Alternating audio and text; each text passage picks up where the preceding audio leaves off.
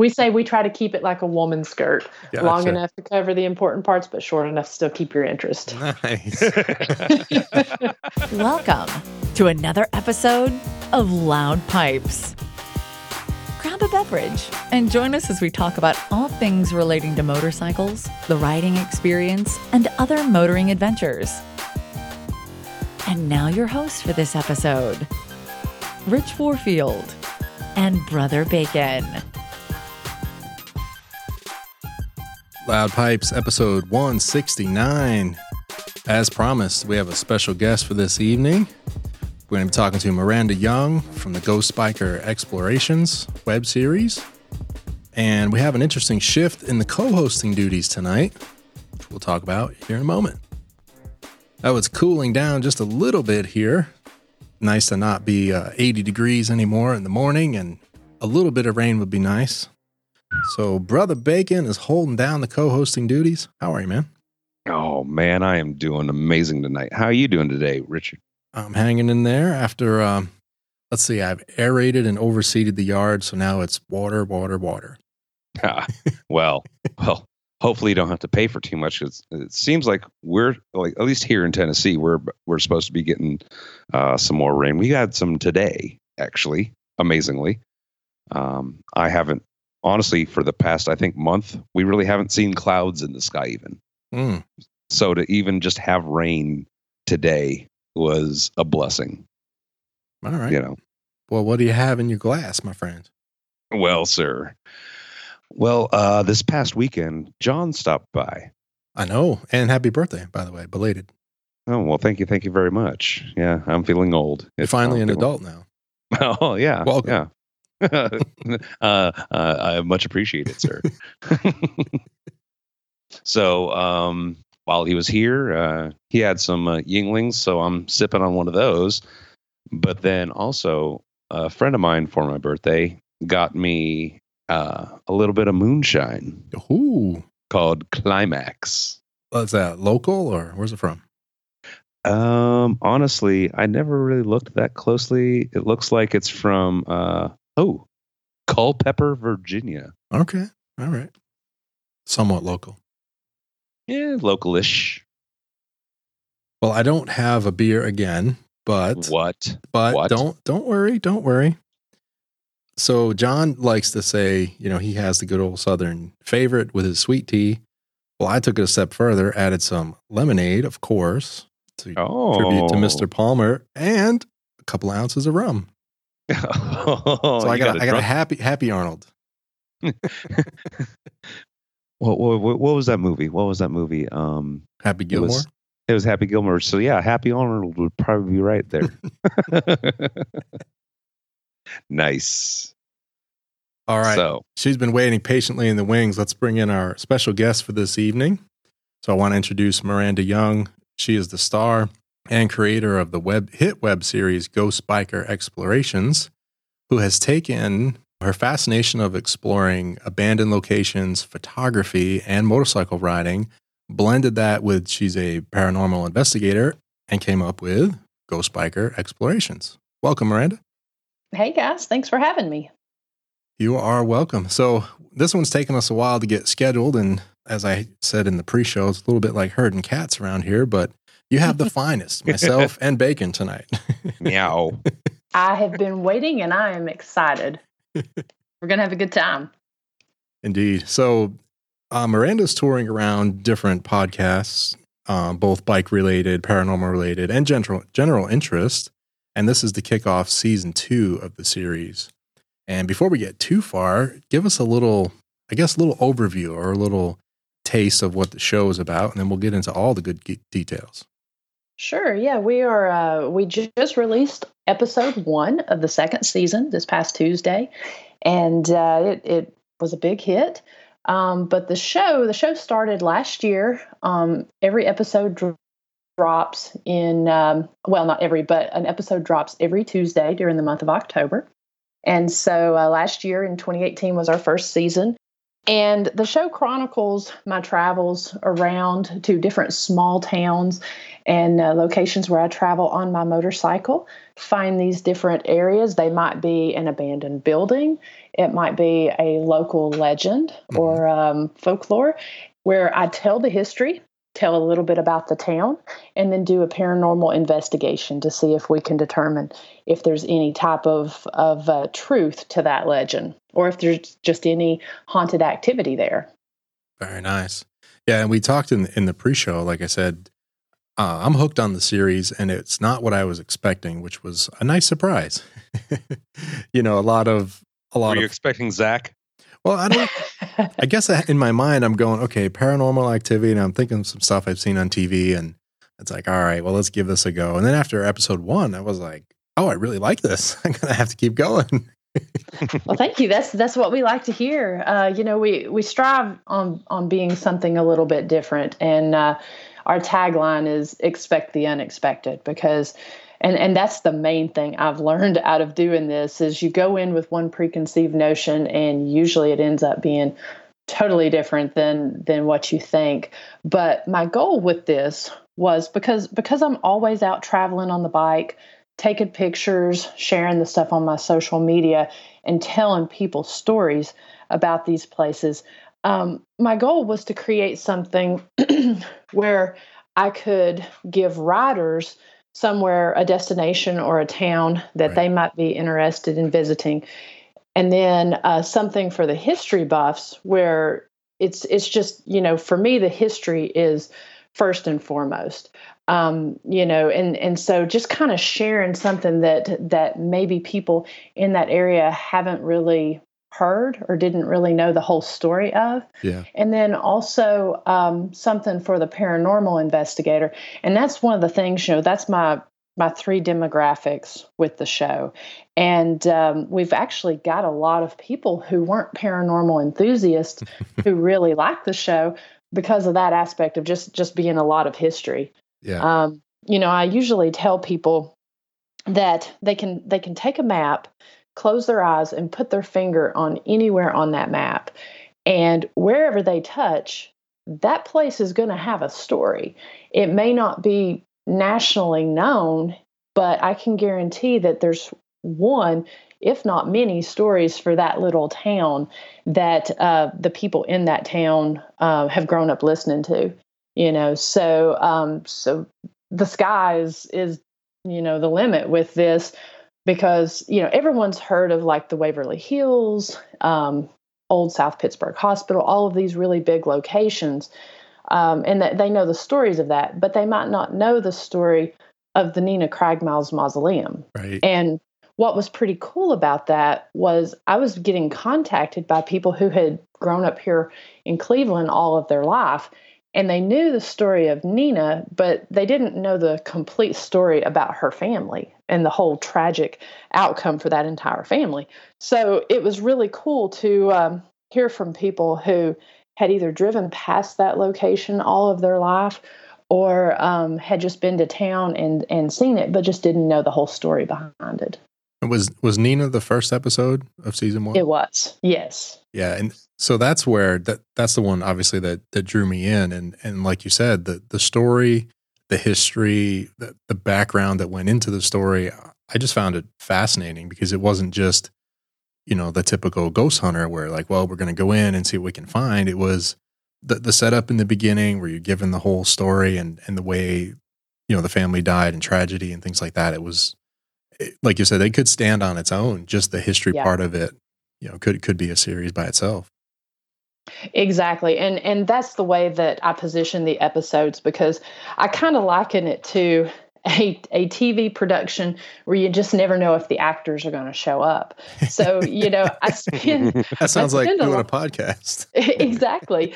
I'll spend a lot of time. Each episode has a lot of time that goes into it. Everything from the pre-production, which would be doing, finding the story that I want to tell, doing all the research. And I just don't go to the internet and see what I can find. I try to go to the local archives utilize the internet as well as newspapers. And if I have the ability to actually go and talk to actual people who have either experienced this or who know the story, I try to do that as well. So there's, a good couple months that goes into that.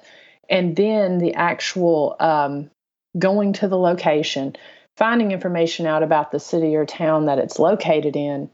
And then you've got the investigation. So you can have this really great polished story. And then you go to do the investigation and it's like, okay, are my people going to show up? Are the ghosts going to interact? And so that's always a concern. But because we are real and we're transparent about everything, we want to pick stories that are going to be good enough that we'll just let the episode stand on its own. And then we go in and, give it our best effort to do the investigation. And I've been really lucky that most times I get activity. Now, I have done a couple lives where nothing has happened. Yeah. Live is tough, right? It is. But I actually really like that because it shows the realness of what we do. The people who look at it as, okay, this is this Saturday evening thrill-seeking thing. And it can be, but a lot of the time there's a lot of just sitting in a room talking to yourself. And, so I actually really like to show that. And it doesn't mean, if there's a time that I go, I like to try to go multiple times.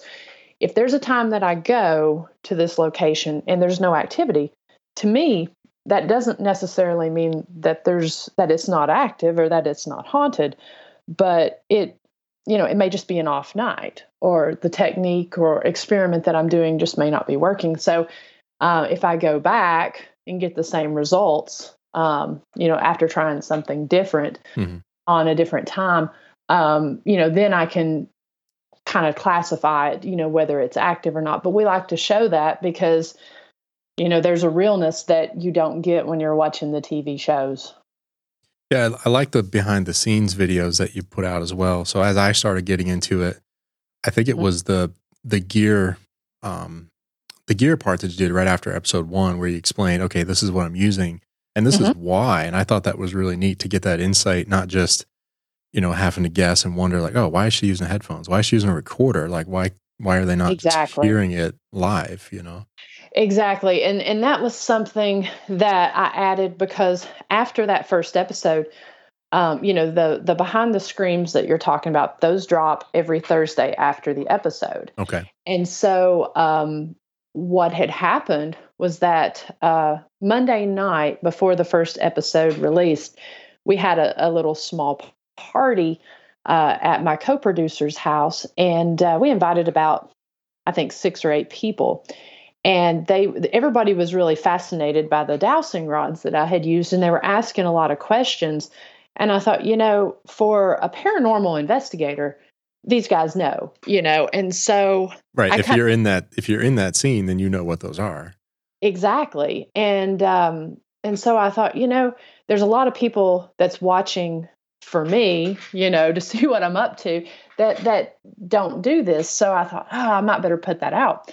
And it ended up being almost as big of a hit as the show because, and these were just little 2 or 3 minute segments because we did find that the majority of people that watch are, it's really weird, but a lot of paranormal investigators don't watch other paranormal investigator shows.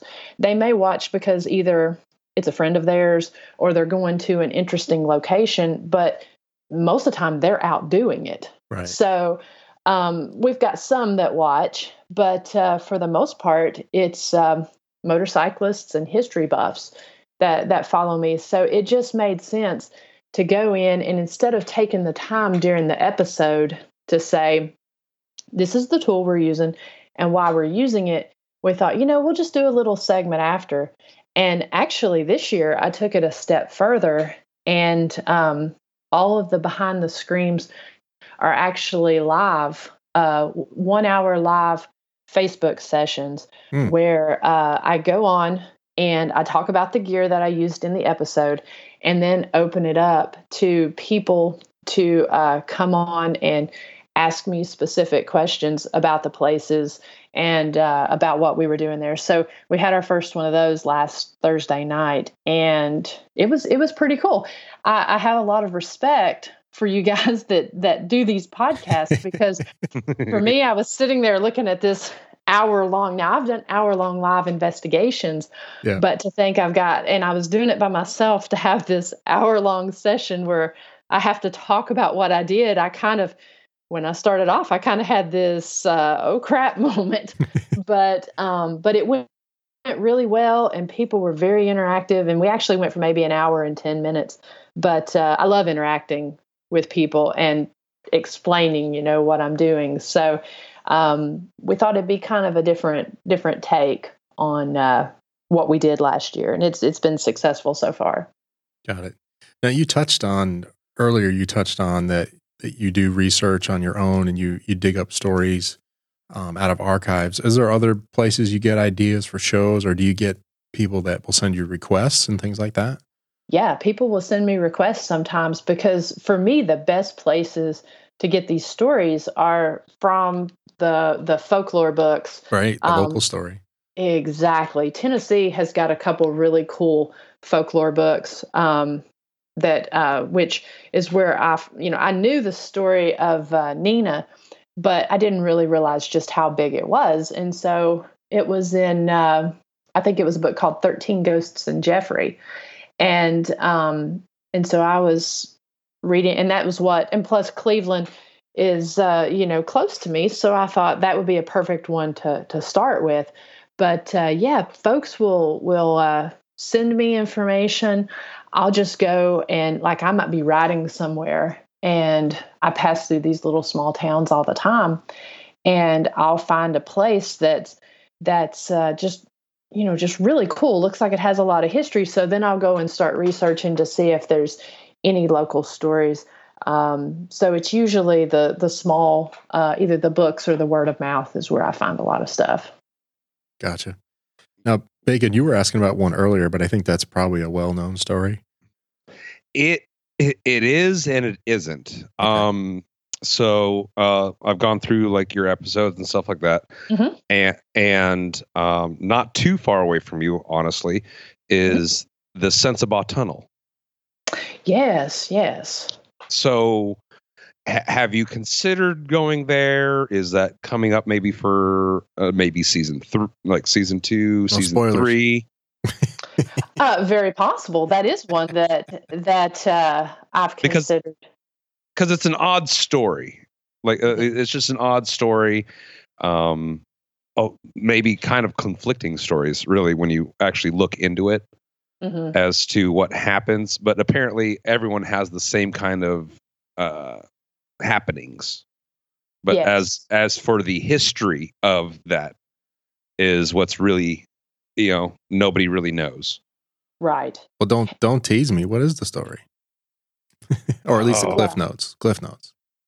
Oh, that one's a lot more difficult. So the Sensabaugh Tunnel, there's been a couple ones that I've seen, and I think it is that one of them was a man, the guy who I think the tunnel was either built on his property or near his property. I think his name was Sensabaugh. And one of the stories is that he murdered his family in a house that was near there, and put them all in the tunnel. I believe. I may be incorrect, but I believe that's. I think you're right. I found it.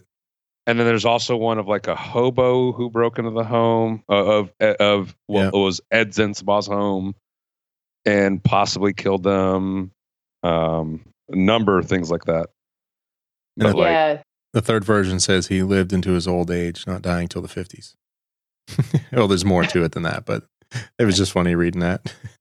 Well, what's really cool about this is one of my ongoing, because I also do a vlog series with this that I've been working on that's going to release during the off season. So my seasons run every October. And because what I do is I like to do that, because there is so much involved with everything from the research and the writing to the investigation, and then just analyzing the evidence. When you've got camera footage, and depending on the size of location, you've got camera footage, and then you've got audio footage, and if you're analyzing any of the metrics from the tools as well that we use. And so a lot of time goes into just putting the episode together, but I'm always traveling and always investigating. and some of it's not even paranormal. Some of it might just be kind of odd or unique locations. And so I've started a vlog series that's going to release next year, and probably going to run maybe one each month, maybe two. But that's going to release. And so part of the project that I've done, there's a series of tunnels called the Rat Hole Tunnels, which run from, I believe it's North Georgia to southern Kentucky, and they're part of the old railroad system. And so, they were having issues with the train tracks flooding and everything. And so they had taken up the train tracks on these tunnels. There's 27 of them. Some of them you can drive through now. Some of them you have to hike through. There's one that if you kind of belay down to it, you can kayak through it. Because Nice. it's just flooded with water. Yeah. And so, so there's nothing really tragic about these other than, after they pulled the tracks up, just different vagrants and different people that would go through the tunnels. But part of the project I've been working on is trying to go to all of these tunnels, either ride to them or hike through them or do whatever, to see each of them and then kind of tell that whole story. So, obviously this isn't one of them, but this kind of falls in that because there's a lot of legends and stuff that surround certain ones of those 27 tunnels. Right. So this one here, it has an interesting enough story, and I would think that you would be able to, through research, I believe, I may be mistaken, but I believe it's up near the Kingsport area. It is. Okay, yeah. So it's not that far from me. It's about 2.5 to 3 hour ride from here, and It's a good ride it's on one the of bike. those. Absolutely, it's one of those that I think you could really find a lot of information about just by looking at newspaper articles. You could really verify which of these stories is really true. Nice. We didn't talk about it earlier, but what is the bike that you ride? I ride a 883 iron. Very nice. Is that your only bike, or you just use that one for the show? Currently, it's my only bike. My first bike was a Kawasaki Vulcan 750. And I'm actually looking, I keep my 883 iron. I bought it brand new back in 2011.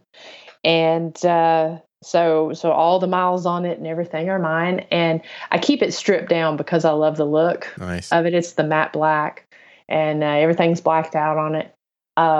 But I keep it. I've kept it pretty bare bones. I just have like a little swing arm bag and a fork bag on it. But I'm looking at actually adding a Softail Slim to my garage, just because I like the. I need something with a slightly bigger tank for these long rides, and the power. I love my little iron, but I outgrew it pretty quick. So I'm still going to keep it because I love that little bike, but Yeah. but I want something with a slightly bigger engine. Slightly. Yeah. That new one's Yeah. going to have a beast in it. Yeah, it will. Oh, the 114? Yeah, that's going to scream a little bit. Yeah. Yeah. I could use a little more bike in the show, though, if I'm honest. And maybe it gets Yes. more as I go along. It does this season, actually, because that's one of the things, we're really still trying to, because it's just myself and a camera guy. Mm-hmm. And one of the things that we were kind of playing with this was really trying to find our formula for the show. And the episodes 3, 4, and the season finale in season 1 were really kind of unexpected, where we covered the house on Sunset Hill. We just kind of accidentally fell into that location. So there was not really any travel because we had to keep the location secret since it was a private residence. But we kind of fell off the bike stuff and wasn't talking about the bike and travel.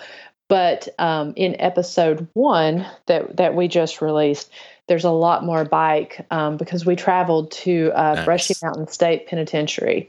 And there are some really cool roads up there. And so one of the areas that's right there at Brushy Mountain in Petros, Tennessee, is the Devil's Triangle, which is Tennessee 116. And so so we rode that, and it's a very dangerous highway. And so it really fit with the location because Brushy Mountain is beautiful and the Devil's Triangle is beautiful, but we paralleled it with just how dangerous, it was for the prisoners around every corner with how dangerous the road is around every corner up there. So we had a lot more of that, and there's going to be a lot more of that this season. So with that, I'm certain you've probably watched some like motovlogging and whatnot. Mm-hmm. So have you ever thought about going that route? Maybe getting like either a GoPro or a Drift or a Sena 10C, something like that, and maybe a secondary or tertiary camera? I actually have that. I have a GoPro.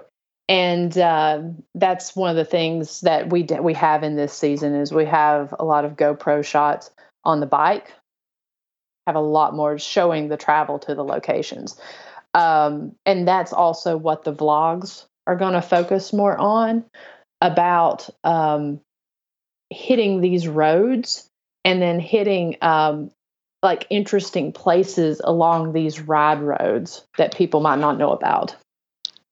Nice. That'd be awesome.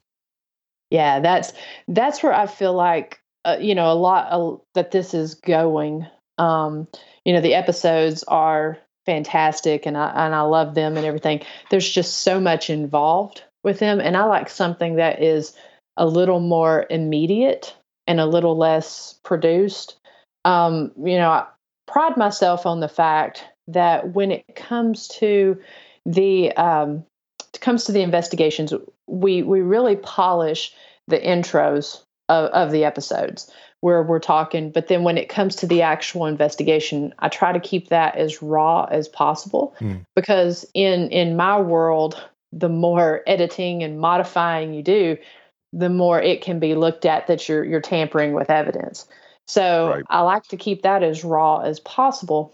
But I wanted to do something because I am out so much and traveling so much on the bike, something that was, more for showing more beautiful areas, but then also, I like a good tragic story, and so,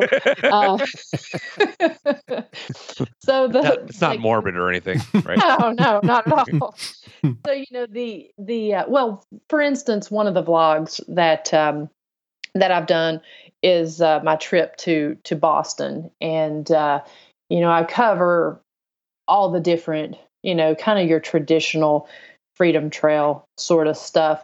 But I really focus in on, and this hasn't been released yet, but I really focus in on the Boston Common Park, which, is a really cool, awesome place. But I was drawn there for some reason. I'm a runner, and so I was running every morning that I was in town.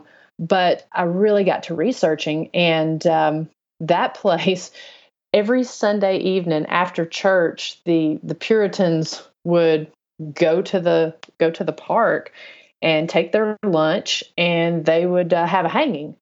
They're in the center of the park.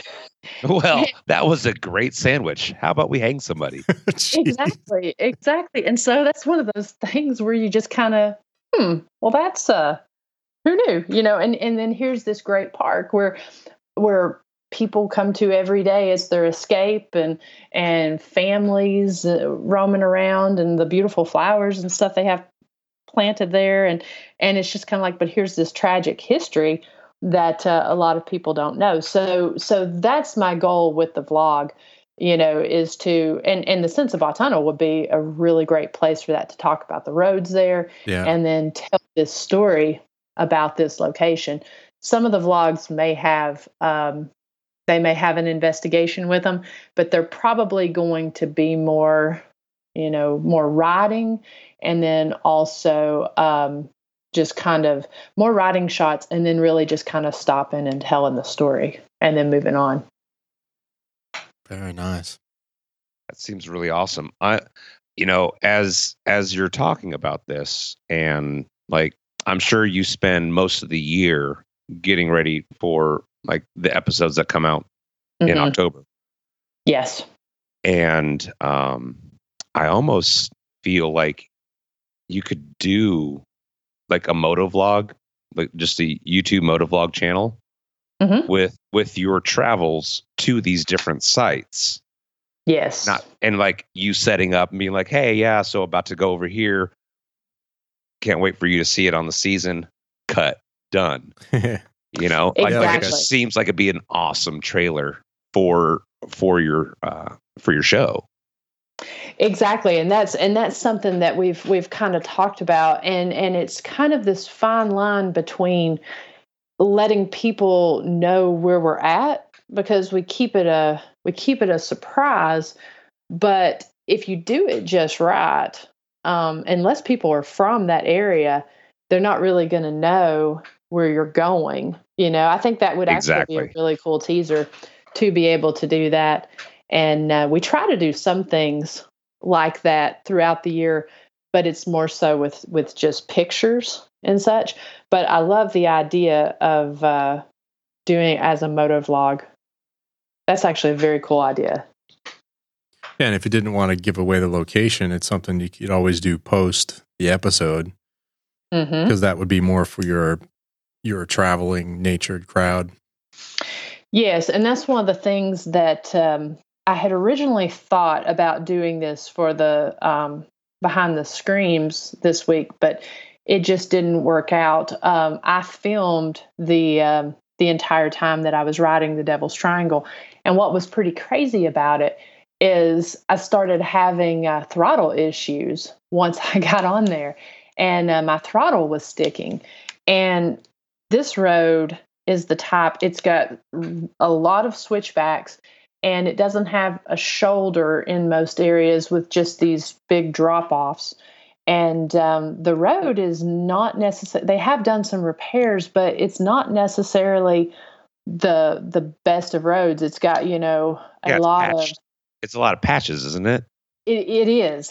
And so it's very unforgiving if you're not careful in some areas. And so my throttle starts sticking, and it was a pretty scary experience for a while. So here we are trying to film. I have a friend who's on a bike in front of me getting some shots from in front. I've got my GoPro, and then she and I switch positions, and then she's filming from behind some. We're trying to get sort of a 3-point. We're wanting my point of view, and then we're trying to get a front and a back point of view from another rider. And so it was pretty scary. I had to really watch myself, and I had to stop just a couple times to try to adjust that cable because I just never knew. And especially if I would hit one of those bumps, it would cause it to stick. And so it was just an interesting experience in and of itself, trying to film on that road, which was just almost adding an extra level of difficulty to it. Oh.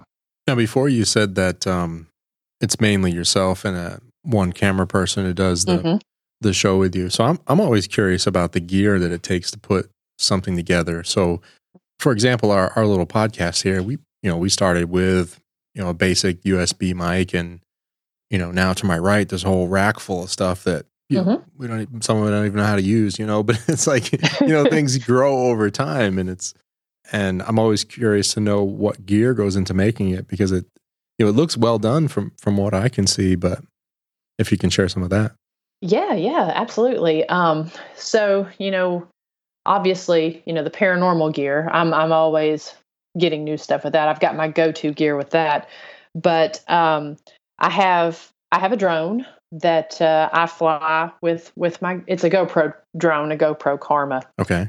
And so I don't even think they make those anymore because the newest version was having some difficulties, and I think GoPro got out of the market on it. But I love mine, and it's the GoPro Hero 5, I believe, is what I use. And my camera guy, he uses 2 or 3 different cameras depending on what we're trying to do, like a DSLR.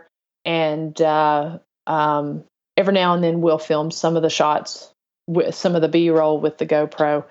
But it just depends on what type of lighting. One of the things that we don't do that a lot of the paranormal shows do is I don't use an IR camera for filming myself, right? Or a dead light or anything like that. We actually use ambient lighting, which a lot of people will investigate just in the pure dark.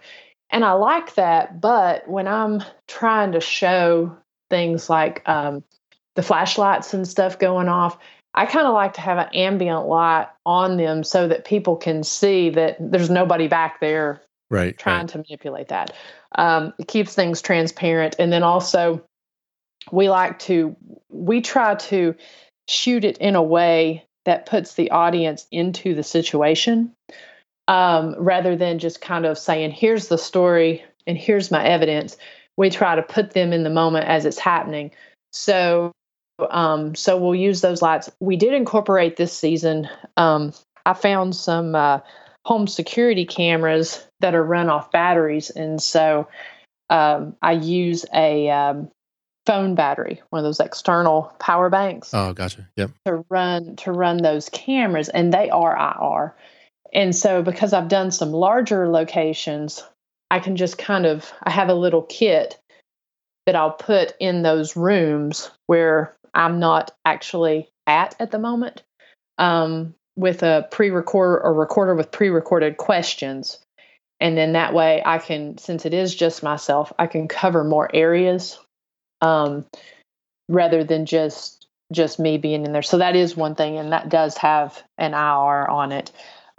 You'll see some of that in the Brushy Mountain episode. But we use a wide variety, but we keep it simple. My camera guy it's a newer light, battery-powered newer light that he carries. And the camera, we like it to be as light as possible to where on a whim, we can just basically have what we need. Yeah. And like he's got an eye for it, and I kind of feel like you can have all the equipment in the world, but if you don't have the creative eye for it to be able to use it, then it doesn't matter. But on the flip side, you can have just this simple little bag of tools. And if you've got a good eye and a good vision, you can make those tools really work for you. Yeah, and I like how you said about keeping it raw and putting you in the experience as well. So I was getting that. I think it's episode 3, the Sunset Hill house. Mm-hmm. So yes. in the room where you and the camera guy was like, "Oh, I just got cold all of a sudden," and it's like that brought me right into the room with you because I could see how hot it was inside the room. You guys are sweating, and all of a sudden you're like, "Oh, now I'm chilled," So. Mm-hmm. But what is that round device that has the lights on it? Can you talk about what that is? Yeah, that's called a REM pod. Okay. And what that one does is that's actually one that's pretty difficult to set off. And so it measures different things, everything from temperature shifts. It's got a antenna on it. So you pull the antenna up and you set your radius of how far any type of entity or change, I guess, in the atmosphere has to come to that antenna.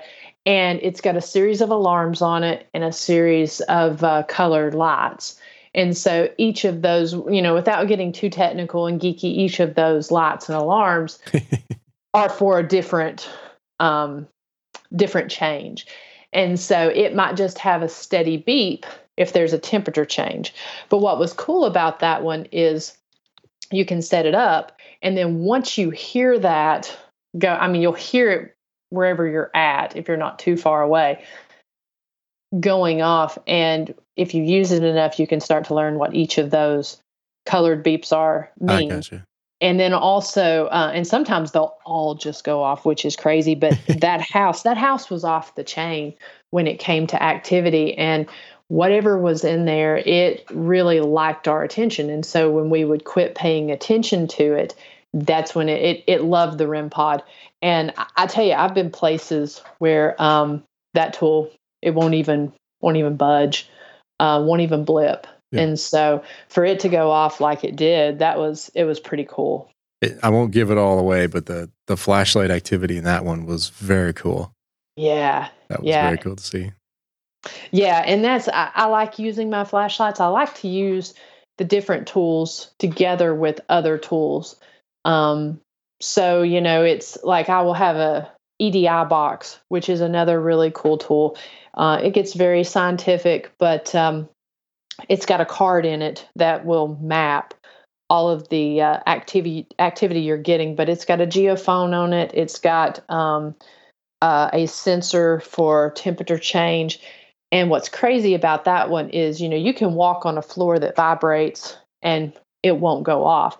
It has to actually physically be touched and moved to set the vibrations off on that. Gotcha. So, and it has a sensor on it that tells the temperature and tells the pressure. And so if you've got the card in it, it will actually show a diagram map of activity throughout the entire time, which is a really cool feature if you geek out on those sort of things. We like geeking out on things. It's all right.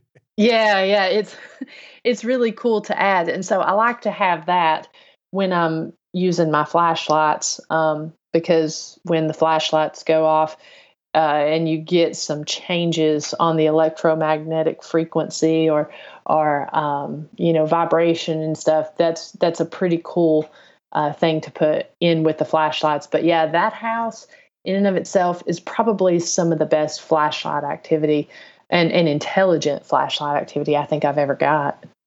Yeah, I got to let Bacon in here next, but there's one more question on the gear. Mm-hmm. As you're listening to the audio in your headphones, mm-hmm. Are you, what's the word I'm looking for? So are you transcribing that after the fact and adding it to the show? Because I realize sometimes it's not intelligible, but maybe after the fact right. You realize what you heard and then you add it back, or are you only portraying what you hear in real time? No, I'm going back after the fact, which actually is what I'm doing tonight. I'm working on another episode, and I'm going in and marking everything that I heard. So, gotcha. So what's really cool is I always have one recorder on me, which is my mobile recorder, and I start that from the minute that I go into a location, and it runs the entire time until I leave, even during breaks and everything, because you just never know when you're going to get something in. And we've had several times where I've not started it. I've waited till I started the investigation and have missed some really cool things because it's been active from the minute we walked in the door. So I always have a mobile recorder on, and then I've got 6 others. And depending on how big the location is, like when it came to Brushy Mountain in episode 1 of season 2, I took those different recorders and would put those with one of those little cameras in like the auditorium and the cafeteria. And so I would drop those static recorders off. I usually, like at the Sunset Hill house, I had another recorder going upstairs. So I had the one on me when I would be investigating and the other one sitting upstairs because it was a very small location. I love using the headphones because it does allow me to hear in real time what my recorder is hearing. Right. Sometimes we actually hear the voices ourselves, which those are called disembodied voices, because they're audible and you actually hear them with your ears. The majority of the time I'm hearing with the headphones and hearing it after the fact. So what I'll do after an investigation, and I'm very diligent with, taking pictures beforehand, because again, when you go back to review footage and review pictures, things look completely different in the heat of the moment. A Right. lamp sitting in the corner may look like a person, or look like something odd. So I like to go in, I like to take pictures before everything gets started. And when I'm in just kind of a calm, relaxed state, which I'm usually in a relaxed state anyways, even during the investigations, but when I'm not trying to figure things out. So I'll go in, I'll take pictures. And when I enter a room or when I start doing a specific experiment, I always note that on the recorder so that whenever I sit down to review, I know what I'm looking at. And so then I just sit down and I listen. I usually do that while I'm working in the office. If I've not got customers or a client meeting that day, I'll just put the headphones on and work and just re-listen to the entire investigation. And then as I hear the stuff, I mark the time down and mark what it's saying or what I think it's saying, or if there's something interesting that happens. And then we'll go back and link up the video to the audio. And because we always do our audio separate from the video, because the video usually does not have as good of a mic as your specific recorders. Right. And then I'll go in and transcribe it at that point. Just because, and that's the thing about the lives, is I try to even go back and listen to those, because people will hear stuff, or you'll hear something, and in the moment, it's sometimes hard to, know what it's saying. Yeah, that was kind of the sense I got, is that I figured some of that was transcribed after the fact. So that's cool. Most of it is. There are certain things I like using the headphones, because when you're asking certain questions and doing a session, if you can get a name, then you can actually, address that person or address whatever you're hearing. But no, the majority of the time, if I'm in a location for 7 hours, then I have, like Brushy, for instance, there were 18 little cameras that were set up, and I think 8 different recorders. So times 7. And that's how much review has to happen. It's a lot of work for two people. It is a lot of work. Yeah. And that one, we actually collaborated with Soul Sisters Paranormal out of Florida. And so we kind of tag team reviewing that evidence. We listened to our own recorders, but a couple of the static ones, she took Death Row, I took the cafeteria, and we kind of tried to tag team it that way. Got it. All right, Bacon. Sorry, I've been stepping on you. Your turn. Oh, no. You're totally fine. Because honestly, this is honestly super interesting to me, because I've always loved the idea of paranormal activity and stuff, and I've always wanted to investigate stuff like that. Just kind of go check it out. Mm-hmm. Yeah, and I'm similar. I have no experience with it, and I kind of thought, it's not like a fear, but I thought, okay, I can't watch this stuff late at night because I'm not going to be able to go to bed. But the funny thing is, I find myself now watching it late at night, and it's not bothersome or anything. It's more interesting. Yeah. I have a lot of people ask how I sleep at night. I was wondering. Yeah. And it's one of those things, I've seen and heard some really disturbing things. And you really have to, center yourself. I've got some superstitions where I won't put my equipment or leave my recorders in my bedroom or anything, just because I seem to have weird dreams if I do that. Right. But like I said, I'm actually working on a very intense case and a very intense episode right now, where there's some disturbing things that I've heard on it, and you just kind of have to. I have to just sort of close my mind to it when it comes time to, when I'm sitting working in the moment, it's not that bad. But, there's times at night when you go to lay down where it's like, sometimes I've seen and heard some stuff that's kind of hard to see and unhear. I had a guy send me a I was working with a police officer actually on a really weird case where he had sent me some crime scene photos after this crime scene had happened, and they caught what looked like in the photos just this weird demonic face, kind of, and you know, a lot of that stuff is what we call pareidolia. I hope I said that right, but it's basically you're seeing something. It's like when people see Jesus in a piece of toast, or see, you know, So basically, your mind. It's your mind, yeah, taking something that's there and trying to make something that you are familiar with out of the picture. But this thing even had teeth. It was unlike anything I had ever seen before. And I dreamed about that thing for a few days after I saw it, because it was just an odd case. The guy had killed his family. And like I said, he had just kind of slipped me those photos to see what I thought. But there's times, and that's what I tell people too, because I have people call me to check out their house. And I always tell them, I'm like, now, first off, are you sure you want me to? Because careful what you ask for. And you've got to live here. Yeah.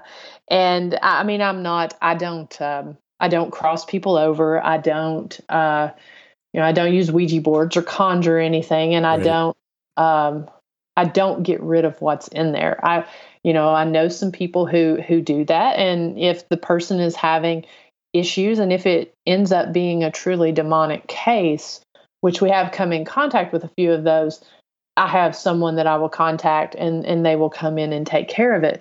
But I'm more scientific, more of an investigation mentality, where basically you tell me what you have going on. And one of the things I have to say is, first and foremost, I don't charge when I go into somebody's house, to do any of this stuff.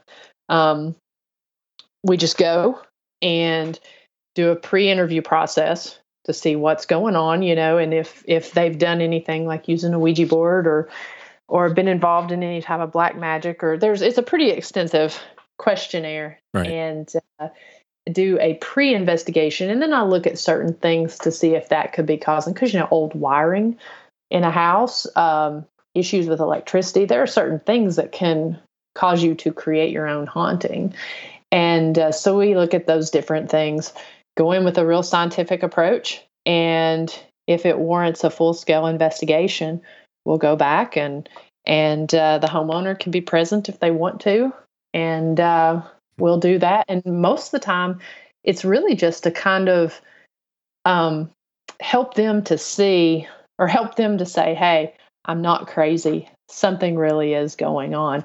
Or to explain away whatever issue they're having. Because I will never in my episodes or in a person's home classify a location as haunted. I will classify it as active or unexplainable. But I never will up and say it's like something is haunted. Yeah. So, with all this, are you religious, spiritual, or anything like that? I am. I'm a Christian, and Okay. I've been in church all my life, raised Baptist, actually. And yeah. Bacon's like, oh, wait a minute. Yeah. Well.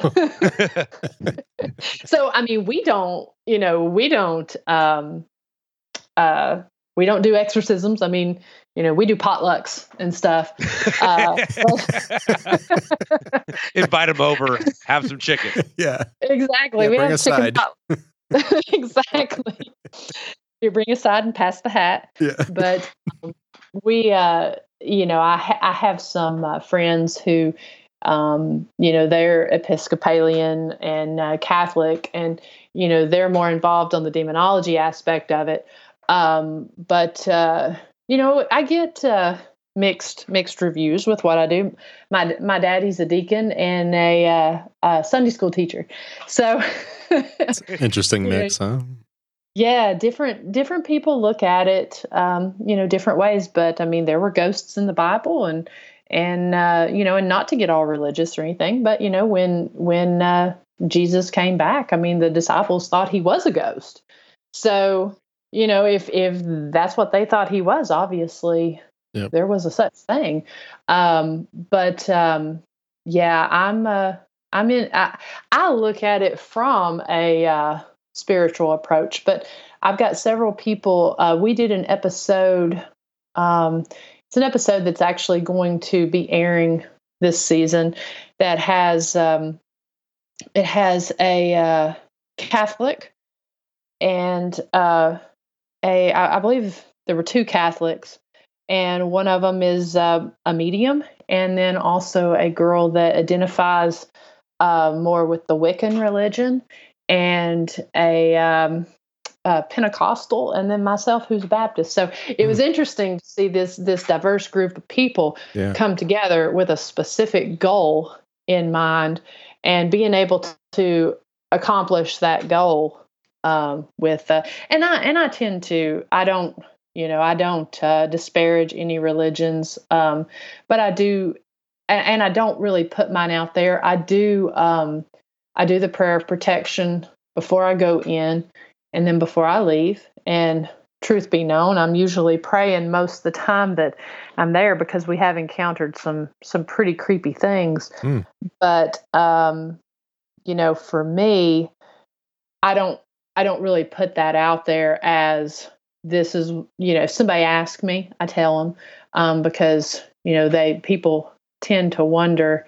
And I know a lot of religious folks don't necessarily agree with it, but they'll also see that I'm not going out having a seance or conjuring or anything like that. And, it's just one of those things where,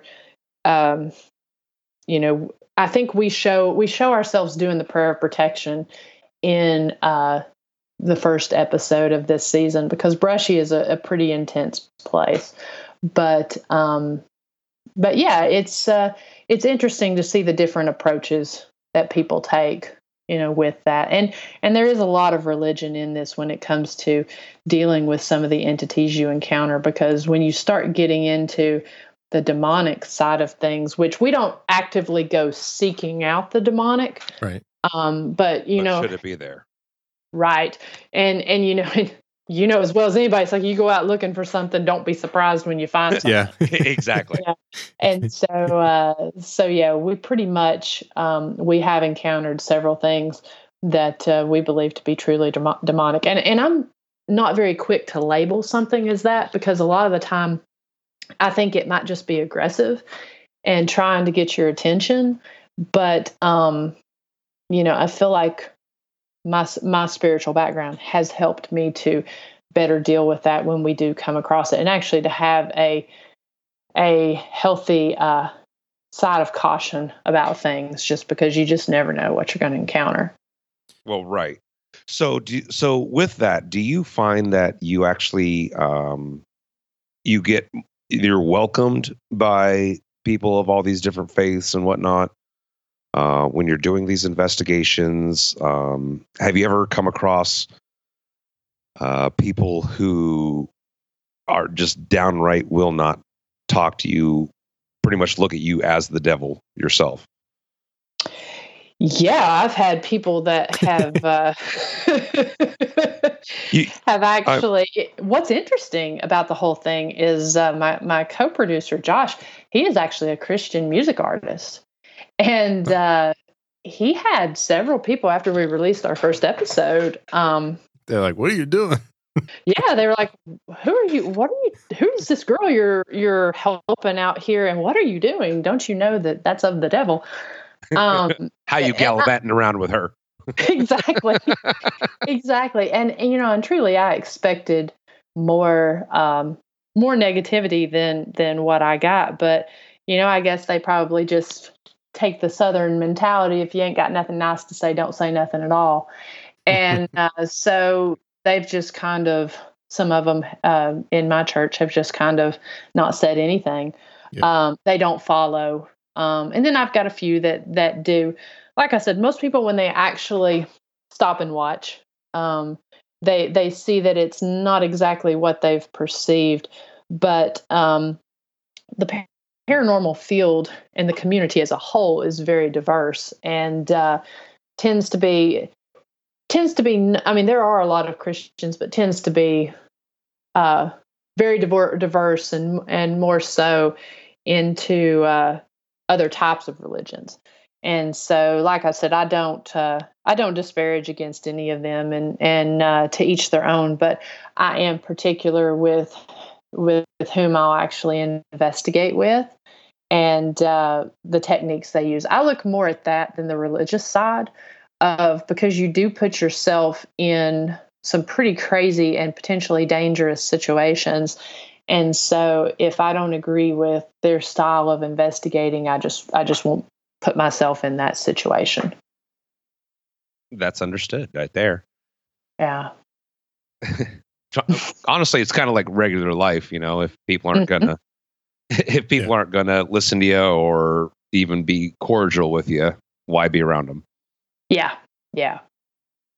And I always say, I mean, it's like, if somebody doesn't like the techniques that I use or what I'm doing, if they enjoy paranormal and they don't agree with or like the way I do it, there are thousands out there. They can, change the channel, find somebody else. I'm pretty vocal about that. I don't, if somebody can debunk what I've put out there, if they can say, well, Miranda, I strongly feel as though this that you were getting was caused by this, then that's understandable. And I'm completely open to that. But if they just don't agree with the flashlights or whatever, then it's like, hey, that's fine. Here's somebody else that doesn't use them. So yeah, it's like, that's my technique. So that's exactly what I use. Exactly. So I was wondering about the show in terms of where it's available. So I know your show's on YouTube. Is that the main delivery point for the show? YouTube, Facebook, and my website. Okay. I really like Facebook because I can really interact with the people who watch the show. I have more followers there on Facebook than I do on YouTube. But every Tuesday at 9 p.m. Eastern time, they can watch it. It will drop on YouTube, it will drop on Facebook, and it drops on the website. Gotcha. Yeah, I think I started on Facebook, but I ended up watching it on YouTube just because, like I said, I'm doing it at night. I'm not really interacting with anyone, but a live would be interesting. Yeah. Well, it's a lot more seamless. So when watching episodes on YouTube. Yeah, because you can just queue them up, play the next one. Facebook has to. Well, you have to go. We won't search it, clip them. it, search it. Search it, clip it, search it, clip it. Done.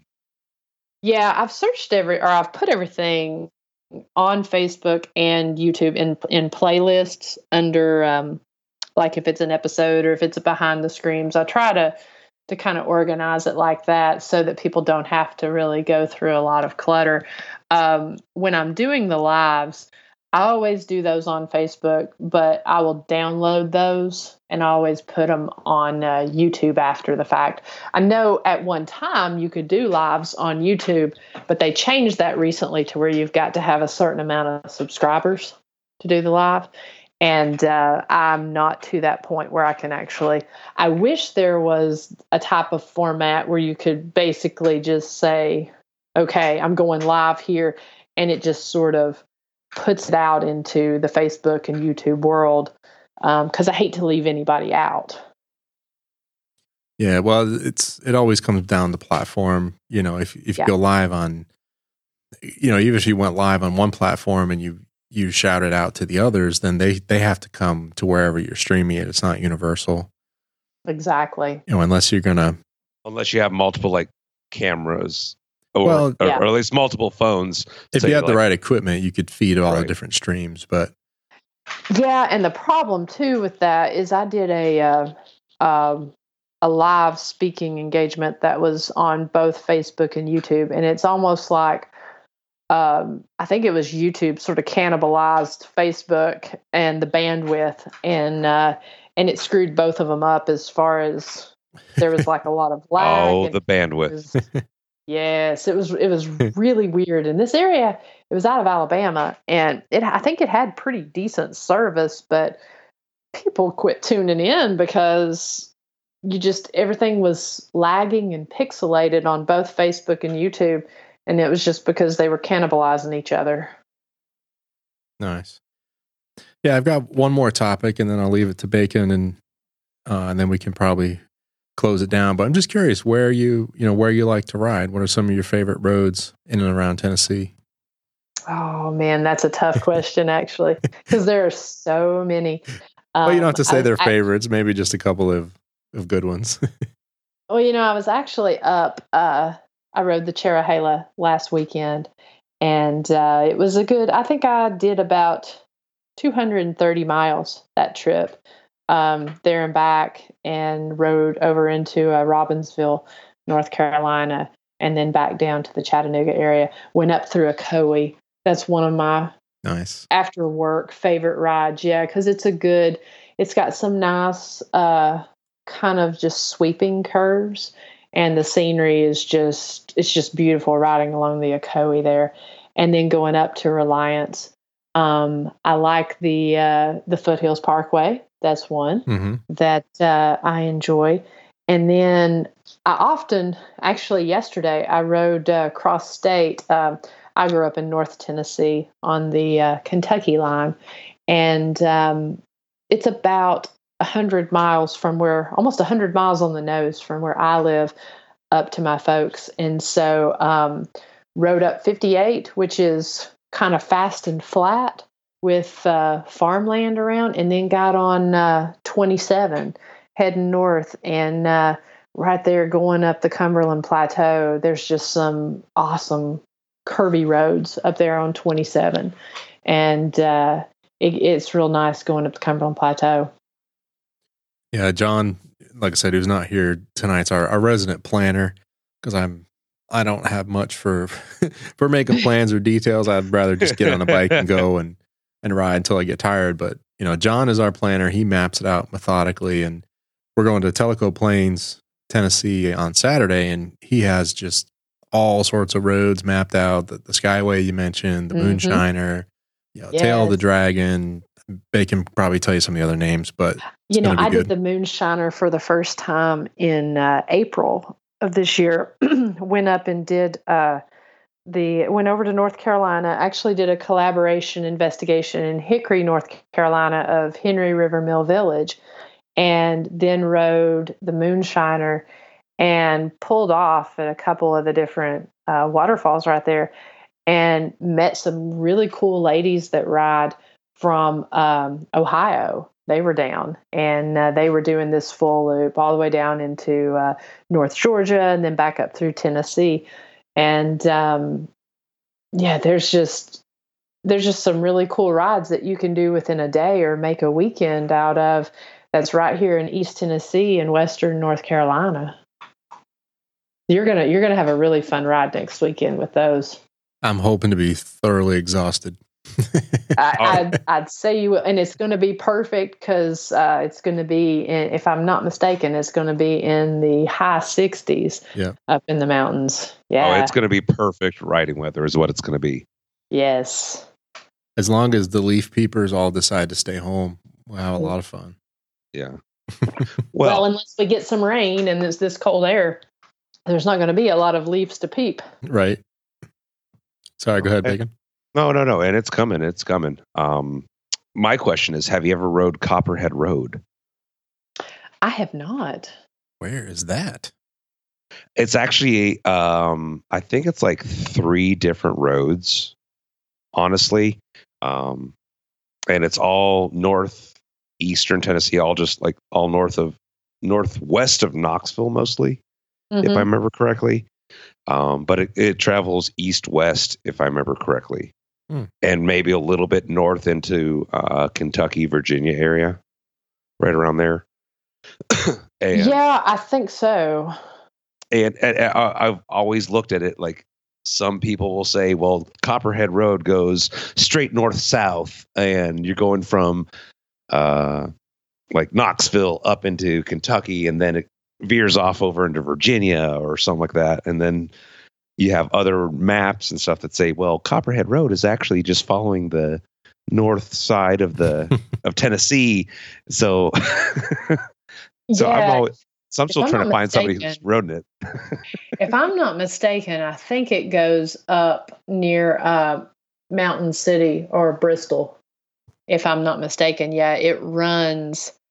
I'm not sure where it starts at, but It says, well, the Copperhead Loop is US 276. Is that what you're talking about? Well, see, this says a loop. Now, this is actually supposed to be not even a loop. It's supposed to be just a straight up. this is straight a up song just the road. road was after, right? I mean, the song was named after Steve I Earle. believe. Yes. Copperhead Yeah. Road is a real road in East Tennessee where moonshine was made. And 2 generations later, marijuana was grown. Woohoo! Apparently, these are all the fun people. That's from songfacts.com. I think it's up near Johnson City, Right. if I'm not mistaken. It did mention It says Mountain City as well. Yeah, Mountain City is the other one that it mentions. Yep. So, On MapQuest. That's still around. oh, MapQuest? Yeah. Wow. Because everyone wants to read. Because everyone wants a piece of paper to read the directions, right? Well, yeah. Mm-hmm. Powered by Alta Vista. No, just kidding. Yes.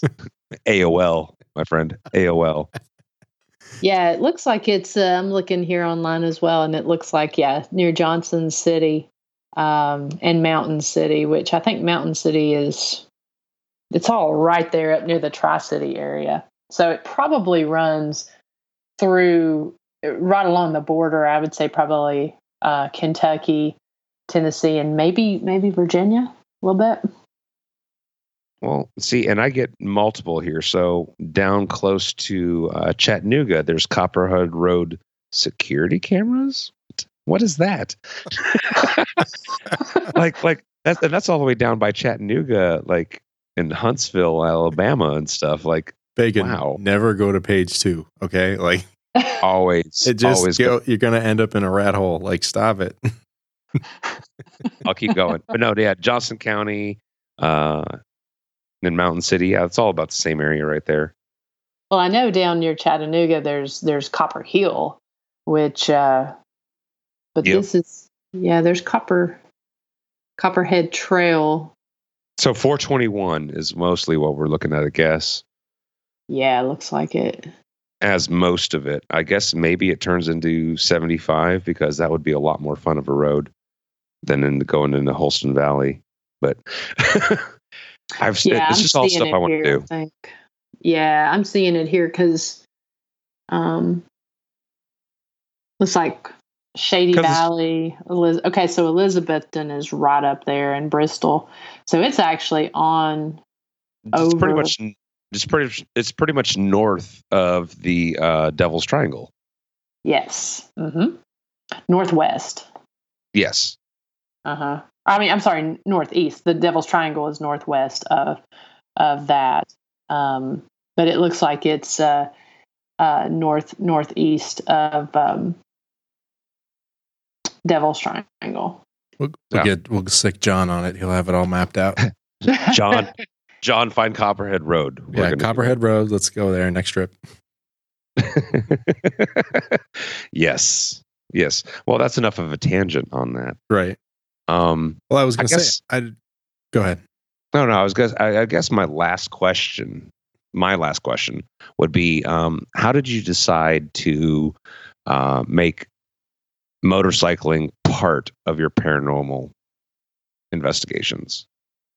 Well, I've always been fascinated with my motorcycles and riding, and so I was always out when I wasn't at work or when I wasn't traveling. I was always out on my bike, taking pictures, videoing these different locations. So I decided that sometimes I would ride my motorcycle. I used to be a member of a team, and so I would sometimes ride my motorcycles to these different locations and do the investigation. And so, I mean, riding the motorcycle is such an awesome escape, and you've got that time to really clear your head, get your head right and everything. And so, to me, I just thought, what's more fun than combining the two? And so I was having a conversation with one of my friends and was actually heading to investigate a restaurant that was about maybe 30 minutes away. And I said, what's more fun than that? And she was like, if that was a show, I would watch that. And so we just kind of laughed about it. And so I started talking to my friend Josh, who's my videographer. And he was telling me, he was like, you really should start. He was seeing the buzz that my photography was getting on my social media sites. And he was like, you really should document all of these as, through video. And so that's when I just kind of sat there and started thinking about, well, would people actually watch that? This girl traveling around on her motorcycle and telling history and doing the paranormal. And people like travel vlogs. And so I thought, well, why not take it a step further? And, honestly, I didn't know if I was going to put it out because I always felt more comfortable behind the camera rather than in front of it. And Josh told me, he's like, well, I'll help you film the spots that you can't do yourself. And originally it was going to be set up travel vlog style. And so he filmed me doing some of the riding. And then I had, the GoPro where I was going to be doing my point of view riding. And so he went and he was going to help me with that first investigation. And he is a true videographer. He is not a paranormal investigator. And so it just sort of turned out that stuff started happening.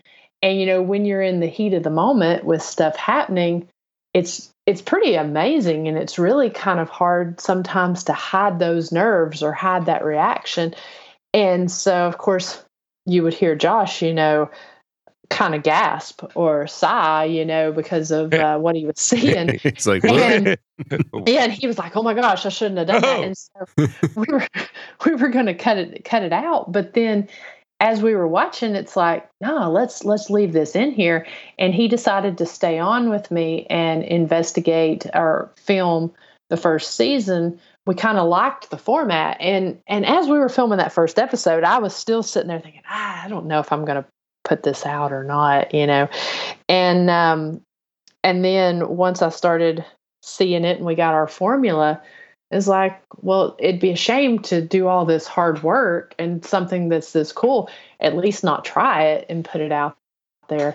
And so, so he stayed on, and we decided to keep the expressions in there because I feel like it just kind of took it to another level and really made an identifiable character that, since a lot of the audience are not paranormal investigators, I thought that really kind of opened things up and helped people to really have someone that it's kind of like, well, if this was happening to me, I would probably be reacting the same way.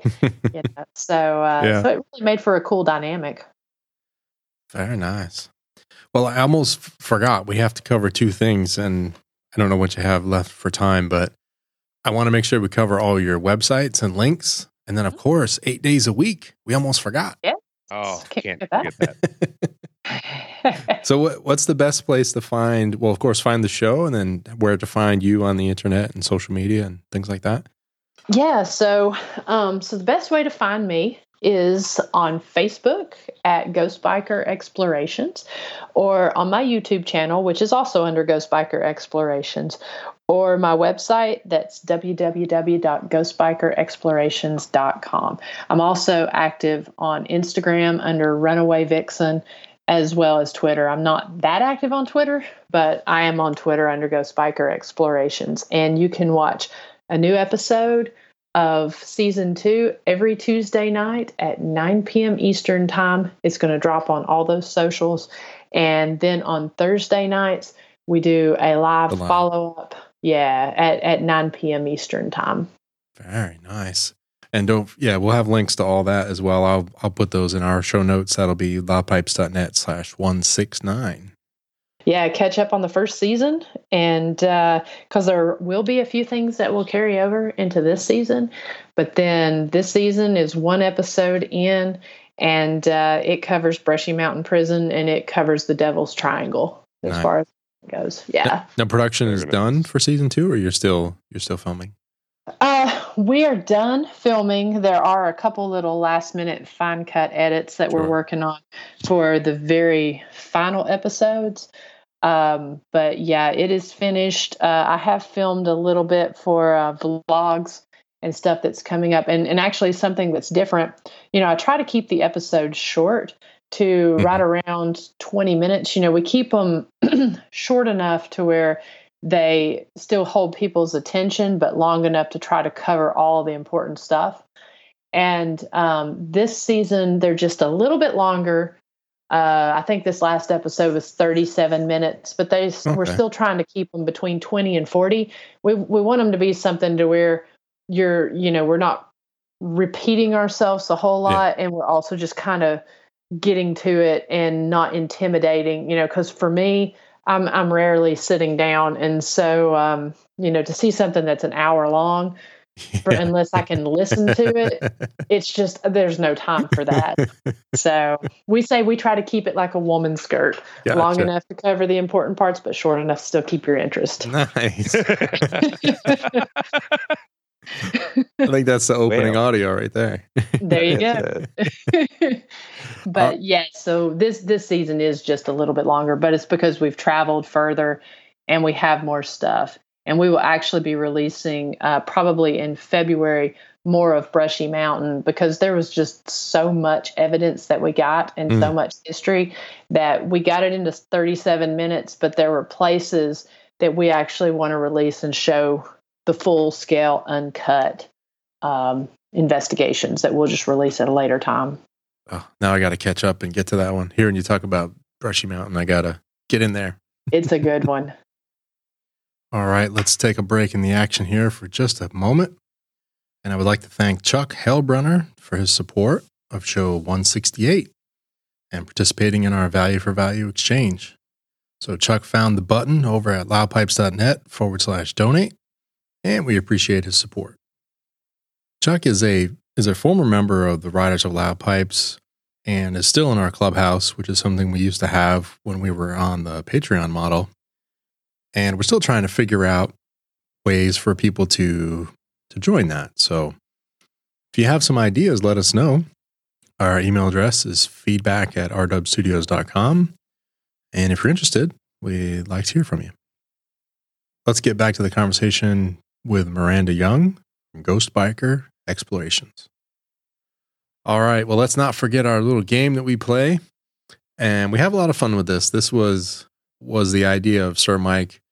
And the idea is you're building your ultimate garage. So we call it 8 days a week because you get 7 things to ride or drive or pilot or skipper or whatever, whatever you're into. And then 1 project. So that's, 7 things, 1 project. That's our 8 days a week. And then if you want to participate in the birthstone, then we like to add a bike of your birth year that you would want. And that's totally optional.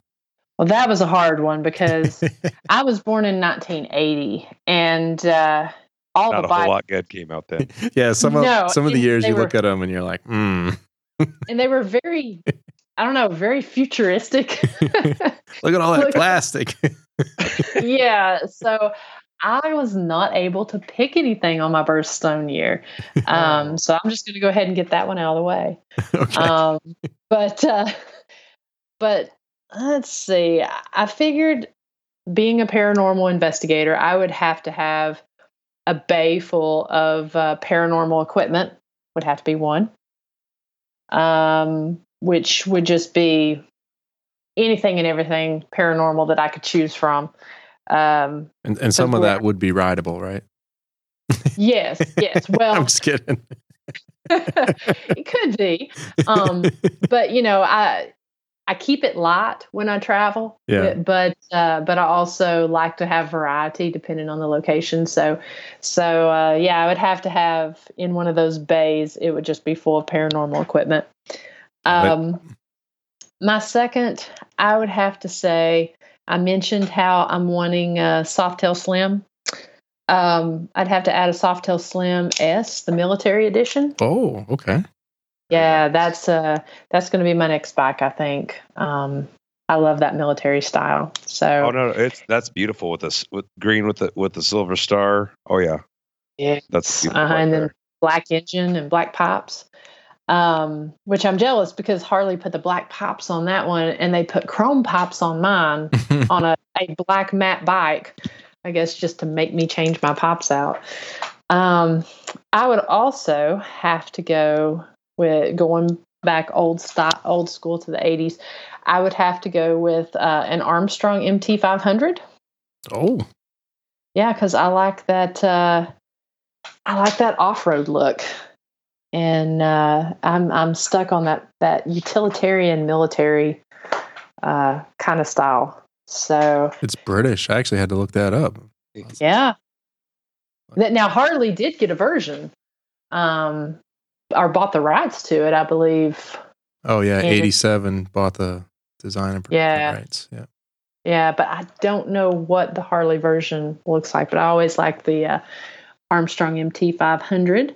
I would have a 1970 Hemi Cuda. Nice. Because that's one of my favorite cars. I would also have to go with a Hughes 500D helicopter painted like the Magnum PI 1977 style. Yes. Awesome. Because just to get to those locations that I can't drive to, I think I would have to have that, and it would have to be that paint scheme. I think that's our first helicopter on the show. Oh, yeah. Really? I think so. I think so. We've had some jets and planes, but not. I think that's the first helicopter. We'll do the helicopter because that can get to those places a lot. It can get to that terrain that a jet couldn't get to. It might take me longer, but I'll get there. Let's see. That's 5. Now, I had a hovercraft, but I think a helicopter would probably do better getting there. Yeah, I have to go with a Triumph Tiger 1200. Nice. Yeah, another one just to get into those off-road locations. Because a lot of this abandoned stuff is not in places that's very easy to take my Harley. It's not off I-75. No. Dang it. Right. And then I'm torn between the next two as to which would be my project. Either of these could be the project, but I like a 1975 Bronco. Okay. I love that old style, and I am a mountain girl, so I do like big trucks with big tires. But 1975 Bronco, and then I would probably, as my project, do a 1949 Dodge Power Wagon. Very nice. So I think that's all of them. And like I said, I couldn't do my birthstone year because nothing came to mind offhand. And then when I looked to see what was out there that year, I just... yeah, I don't know that we can't blame you for that one. No, believe me, it was very difficult for me. And I was like, man, 1979, there's not a whole lot good out there. But I did find one. Oh, you did? What did you find? Oh God, what was that? That was the Rich. Do you remember what that was? I look at the list. No. I think it was a 6-cylinder. It was a 6-cylinder bike. I think it was a Honda, a 6-cylinder Honda. How about a 1980? Let me see if I can find a picture here. Oh, they don't have pictures. I found a cool website. It has bikes by year. Oh, now that's cool. Totalmotorcycle.com. So I just had 1980 and it just listed all the brands. I think there may have been some Triumphs that were pretty cool. Around 79 to 83. I know there was a Triumph in 83, I believe, that I liked, but or maybe it was 81. That's 83, 81, a couple years. Yeah, it wasn't my year. It wasn't 80, so. Well, technically, I mean, you were born in 80, so you could actually go back to 79 because that year that they actually brought it out. That's true. I didn't think about that. How about a Laverda 1000 Jota, Jota? Oh, geez. So it's it's 4-stroke air cooled inline triple, makes almost 100 horsepower at almost 8,000 RPM. Oh, Now I gotta that's kind of like that cafe. get a picture of this thing. Oh, I got to see this thing. Oh yeah, Huh. look at that. You said 1979 Jota? 80 Laverda 1000 Jota. Yeah, it is like Don't cafe fairing. Yeah, I don't really care a whole lot for the. Well, I don't know. The fairing's okay, but I like it without the fairing there. I like that cafe look. That's pretty wild. Yeah, here's one without the fairing. It's not bad. Just like a typical standard. Yeah. It's not so bad. Actually, I found one that's actually kind of green gray. Yes, I think I'm fairing? looking at that. Yeah. The rear That shocks have remote reservoirs Yeah, and has dual disc brakes. that one actually looks very nice and sleek. Oh, here's one with black wheels and a Oh, full-on race fairing. Oh. All right, See, we're- no, I should have looked harder here. I would have never thought of a Laverda. That's Italian, But right? Sharp. I mean, yeah. I mean, I guess you could. Let's see your 1980 Moto Guzzi. Let's see what they do. Like a California or I did see that. Yeah, well, California's a little bit more toury. oh, look at this one. I'm gonna put this one in the Skype for you. De Nouveau. What is that thing? Oh wow. That red is nice. Yeah. See, Oh, that's an 83 though. Oops, sorry. Yeah. See, we can't. My go bad. that far. A3, is it an A3 or 83 cc? No, the one I'm looking at is a 1983. Oh, okay. Wah-wah. Wow, wow, wow. Anyway, well, anything else, Bacon? If not, I think we'll close it down. We'll let Miranda get going, and Yeah. we can start No. on our post production. Now, to honestly, I think I've asked everything I've needed to ask. I think it's amazing what you do. Well, thank you. Not a lot of people have a lot of gumption to go out and do that, or belief in themselves. So I think that's just so. Kudos to you, really. Well, thank you. Thank you. I appreciate that. I've met a lot of cool people doing this, and it's one of those things I really enjoy, being able to share it with people, because whether it be going out on your own and riding a motorcycle or going out and investigating, I've talked to especially a lot of females who have wanted to do it and just haven't, and it's really cool to be able to tell them things of how I got started and what I do to hopefully inspire them to maybe go out and do that. All right. Awesome. Yeah, and just thanks again, Miranda. Appreciate it. And encourage everyone to check out Ghost Biker Explorations on Facebook, YouTube, and of course the website. And you can also find the links on our website, loudpipes.net/169. All right, Bacon, if I can find the audio here. Oh no! We'll find the It's audio. lost. Closing It's out. lost. I'll put my kickstand up. Oh, well, I'm putting my kickstands up. I guess it's time to roll. All right. Thanks again, Miranda. Appreciate it. Thank you, guys. Good night. Thank you.